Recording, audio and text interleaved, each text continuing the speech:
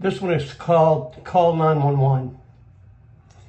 Your own words fuck you like you're drunk on formaldehyde, and live tissue covers a worthless heart that's drowning in blue, vague, flickered images.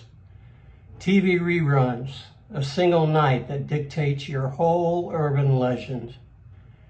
Can you remember the last time that you kissed or you loved?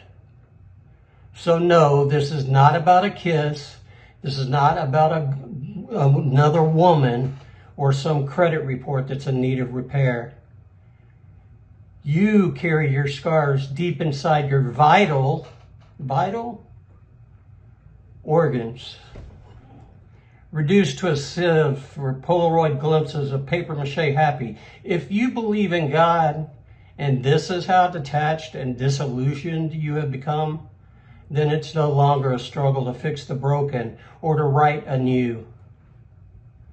It is inevitably an emergency room waiting, where you live watching yourself in the waiting room, watching the pink ice melt away in the bathtub, the endless drone and the frenetic chaos of an auction for a heart worth nothing.